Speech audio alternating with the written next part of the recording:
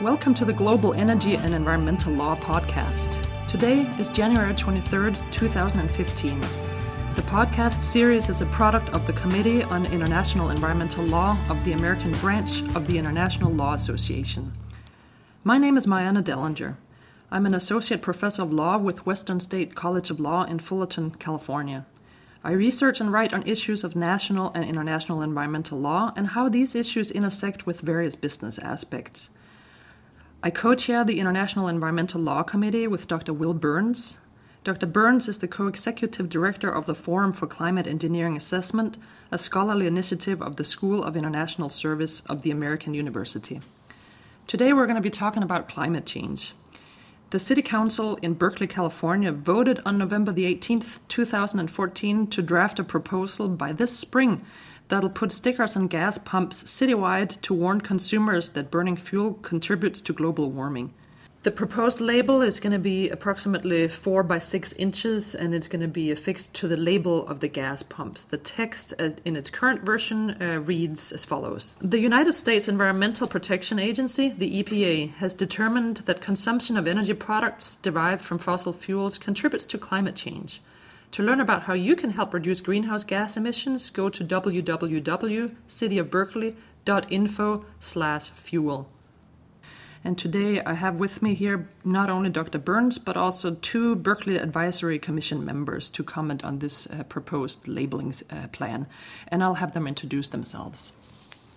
My name is Al Murray, and I'm chair of the Berkeley Energy Commission. And I'm Gregory McGoffnia. I'm vice chair of the Berkeley Community Environmental Advisory Commission. And I should initially say that these people are speaking in their own individual capacities and not on behalf of the city of Berkeley, California as a general entity.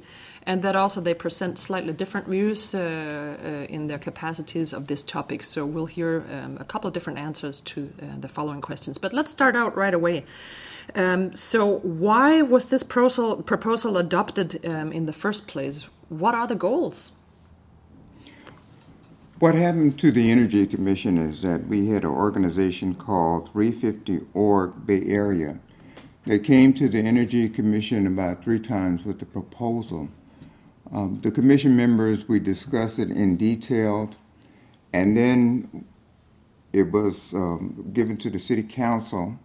City Council referred it back to us, and as a result of that, an ordinance was proposed by staff, and it was approved by the Energy Commission and also with the other commission in accordance with them. Yeah, so in regards to the Community Environmental Advisory Commission, which is shortened to CEAC, 350 Bay Area came to us to one meeting. They had a few members in public comment talking about how in Canada there were gas pump labels. So basically they presented to us where it was. They showed us some examples. And I think in our commission, rather than saying, why do this, we said, why not do this? They talked about the relatively low costs, and our commission was really looking at trying to fulfill our 2020 Climate Action Plan goals. We had been following the Climate Action Plan for I've been on the commission for 2 years, and my first meeting talked about how we weren't going to be able to meet our 2020 CO2 reduction goals for transportation. And that was the one where we would fall behind the most. And basically, it didn't look like we were doing very much reduction. So when we looked at the gas pump labeling, we know that everyone already knows that there are a lot of emissions from fuels, but we wanted to take that a step further and just gently remind people, because in Berkeley especially, the environment's very important. I think our climate action plan passed, the measure to do the climate action plan passed with 80% of the voters supporting it. Interesting. So you're mentioning climate change quite a bit here. Were there any other motivating factors? Are you thinking at all also about, health of citizens, heat waves, diseases? Did that motivate you at all? It was part of the discussion, but particularly from the Energy Commission, it was more of awareness. We know that the climate change, it's going to take a combination of things. And again, going back to the report, we knew that we weren't going to meet it. So we were thinking of methods of trying to make it happen. The labeling is just one aspect of a long range of proposals that the city of Berkeley is involved in, and it was just a part of doing our part. On the commission side, it's not for guilt of individuals, but we know that certain individuals who have vehicles, they go to their gas pumps, and there are other labels that are at gas pumps.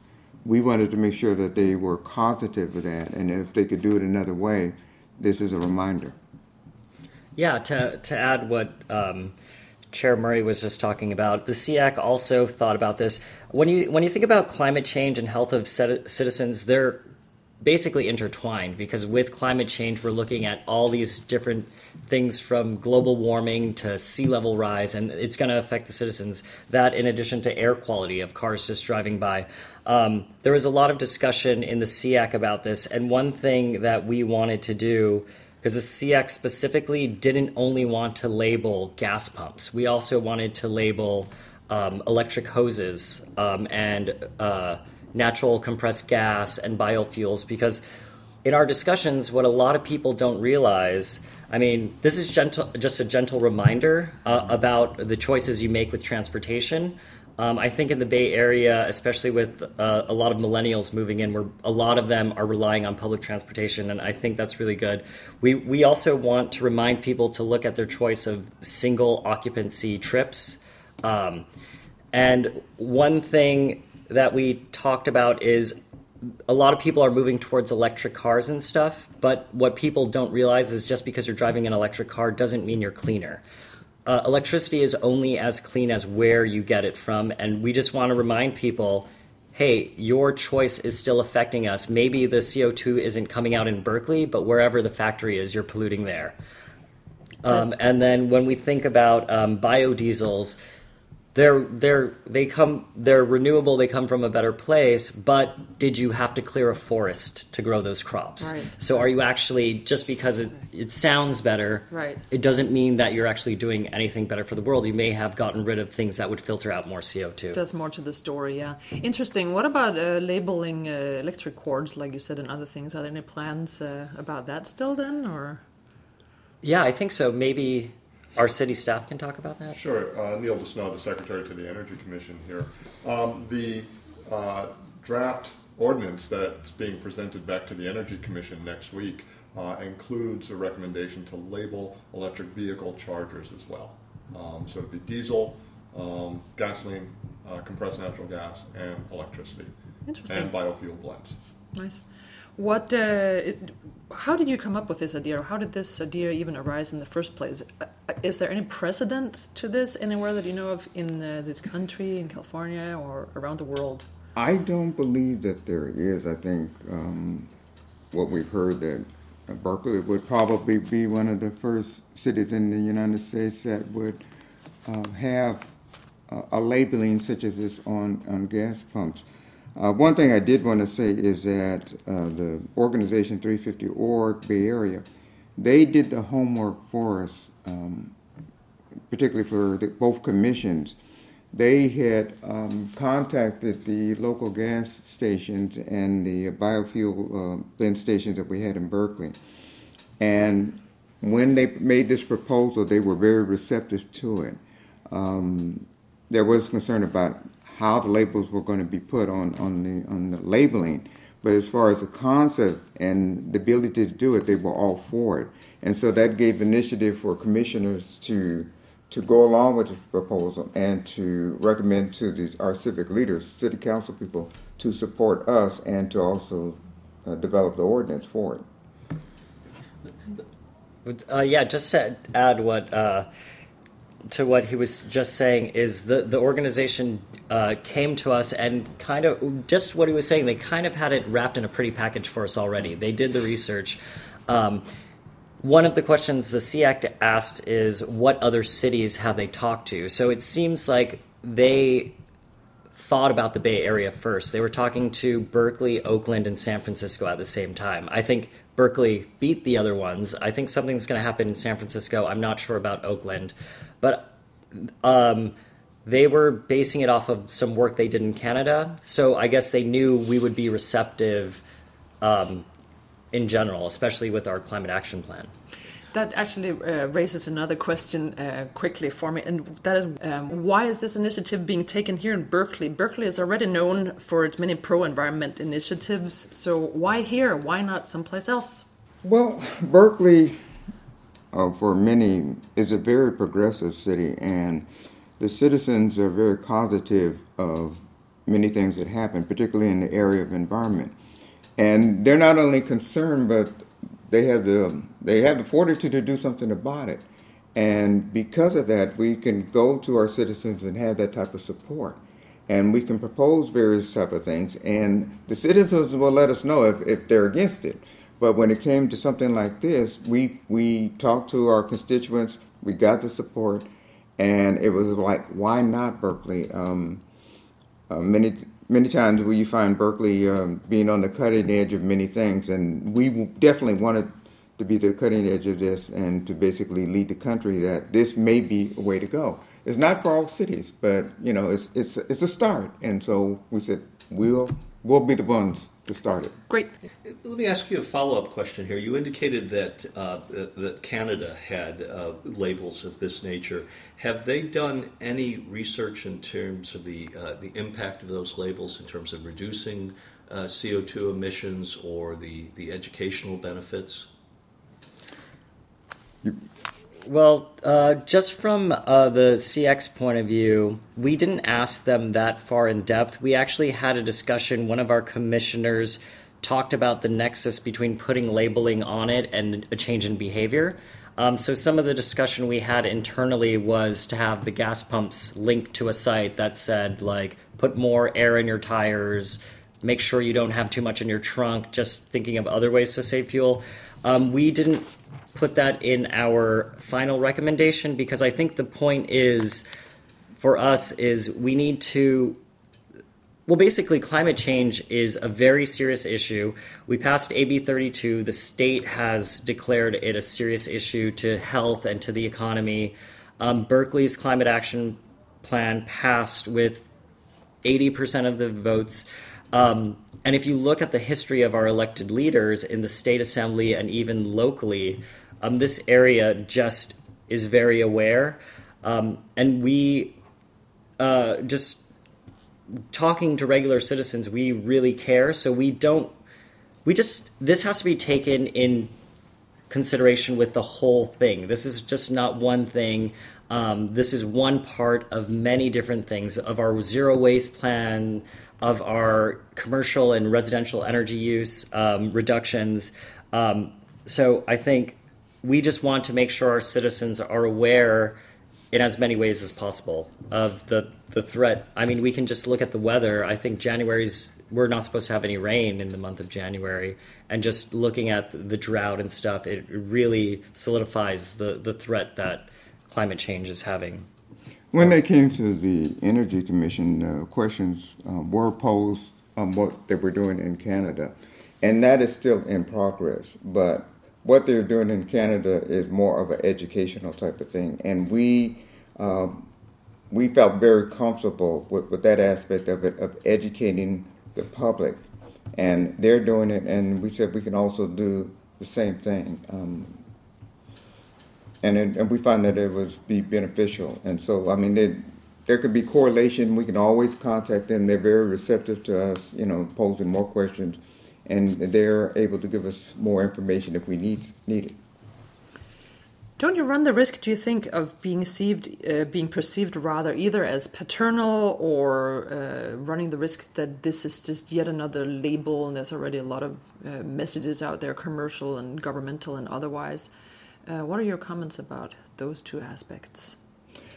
Well, the labeling, I guess, in this society, when you have labelings on anything, you have the pros and the cons, but I think for this particular community, their awareness and their concern about climate change and environment and their part, what they can do, I think it makes a difference. And I think that is why they're receptive to the labeling. The discussions that we had was based on size, the type of language, not to offend, if it's going to pass the test. But we wanted the language to be not so overwhelming, but enough to get to the point of just awareness. And I think that's what we try to do, and that's what we will do, and that's our recommendation to the City Council, is informative enough, but not overbearing, that it causes enough awareness that you said, well, maybe we can do something about it. I think from our perspective, we're not really worried about being paternal. I mean, basically, we've already been threatened to be sued by the Western States Petroleum Association over First Amendment rights. So what part of that is if we give them language, it has to be facts. So it's not like we're saying, well, when you think paternal, it's like your dad telling we're telling you what you should and should not do. What we're doing is not presenting you with our opinion. We're presenting you with a fact. Mm-hmm. So, I mean, there are other things that are labeled, and not necessarily to compare it to a sin tax, but alcohol is labeled, cigarettes are labeled, even leather goods or goods that can cause damage to your health in California with Prop 65 are labeled. So for us, it's more of there's no harm in being reminded. So if you go to the pump today, maybe you still have to fill up because you're out of gas, but if you think about it in the future, maybe you'll buy a more energy efficient car, or you'll think about other things.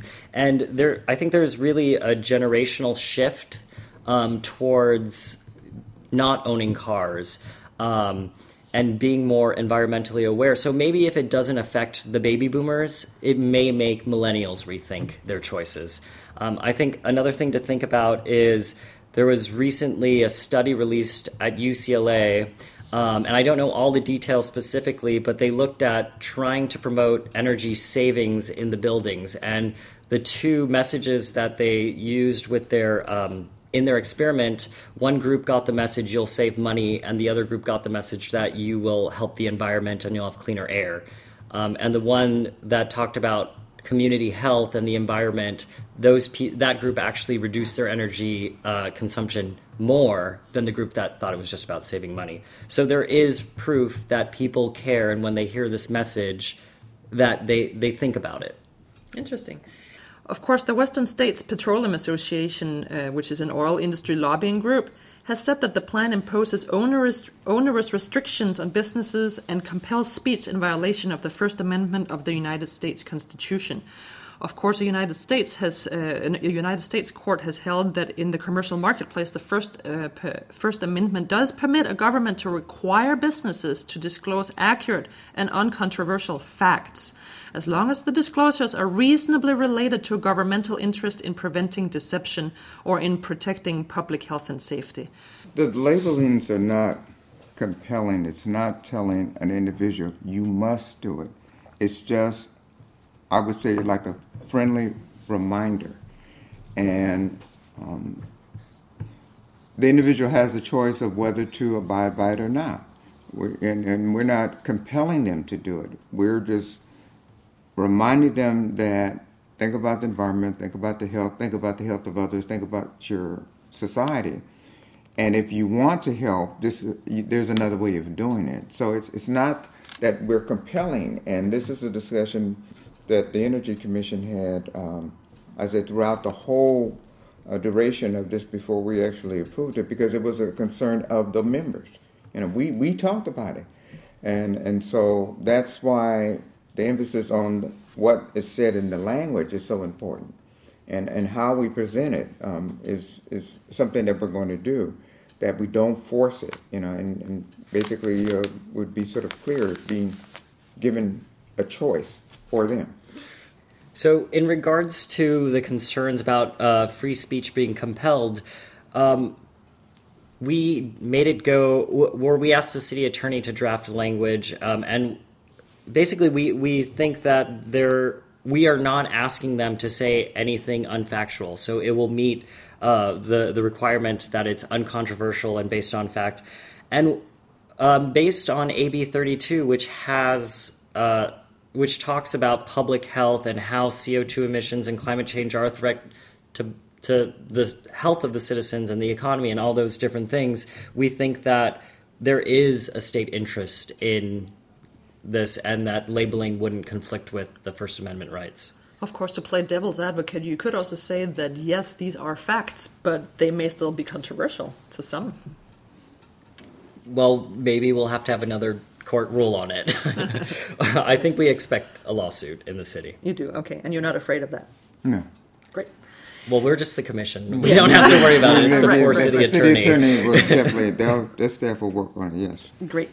Bringing in an international aspect of this, in the European Union, a voluntary labeling system known as the EU eco-label allows producers, importers, and retailers to affix a label to their products indicating that their products and services are more, so to speak, environmentally friendly than others. It is, however, a voluntary initiative. It's not required. Do you think such a voluntary initiative might work better here in the United States, particularly here in Berkeley? Why or why not?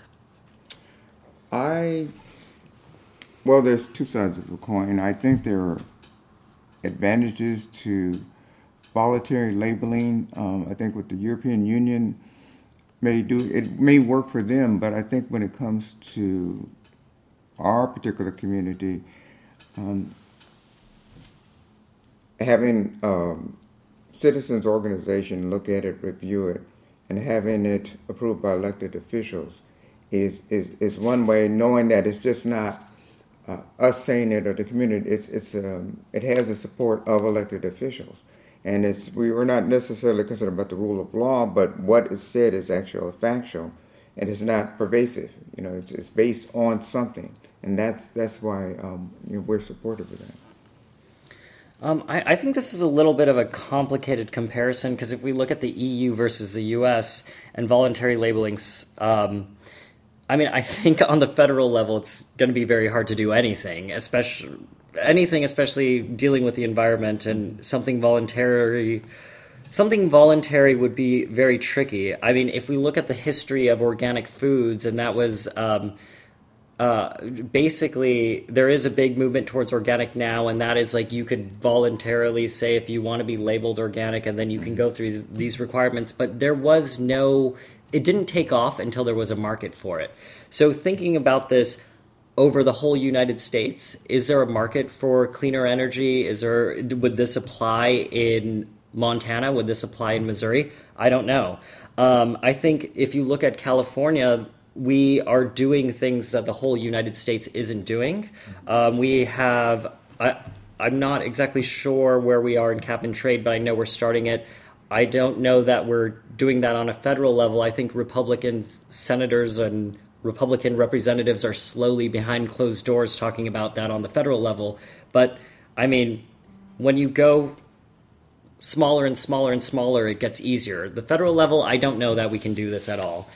State level, we can make some strides, but there are different interests in different parts. I think certain communities, especially in the middle of California and Southern California, a lot of them fought against some of the stuff with cap and trade. So I think it's easier to start on a municipal level locally, because if we think about it, Berkeley has all these things. We just passed the soda tax. We also have a minimum wage, and these things, even in this very, very progressive region, we don't know that it will be the same city to city. We passed the soda tax in Berkeley with 75% of the vote, and in San Francisco, they didn't pass it. And I could sort of talk a little bit about the federal agency because I retired from the US EPA in May of last year. And so what Region 9 is trying to do, they're trying to inform the states and the cities of these type of things. And what is successful in city and states goes to the federal level. So there's a mutual relationship. Whatever works and whatever is progressive, the federal government is at least giving that information to states and cities. So, it is happening, and they are aware of it. Then it's up to them in order to make the decision if they want to do it. Great. I think that does it for this podcast. So again, thank you so much to Al Murray, who is the chair of the Berkeley, California Energy Commission. He is also was formerly an assistant professor with the School of Environmental Studies and Planning at Cal State University Sonoma, and subsequently he served for 10 years with the US EPA in its Office of Regional Counsel and also in the Waste Management Division. And with us today was also Greg McGoffner, who's the vice chair of the Community Environment Advisory Commission of Berkeley, California. He has a degree in political science from UC Berkeley and has lived all over the world, where he's been very interested in transportation issues. For example, he lived for 3 years in Seoul, Korea, and was very impressed by the public transportation system there. He currently works for the mayor of Berkeley, California as a legislative aide. Thank you both. You've been listening to the Global Energy and Environmental Law Podcast, a product of the International Environmental Law section of the American branch of the International Law Association. You can find us at the Global Energy and Environmental Law.podbean.com or on iTunes.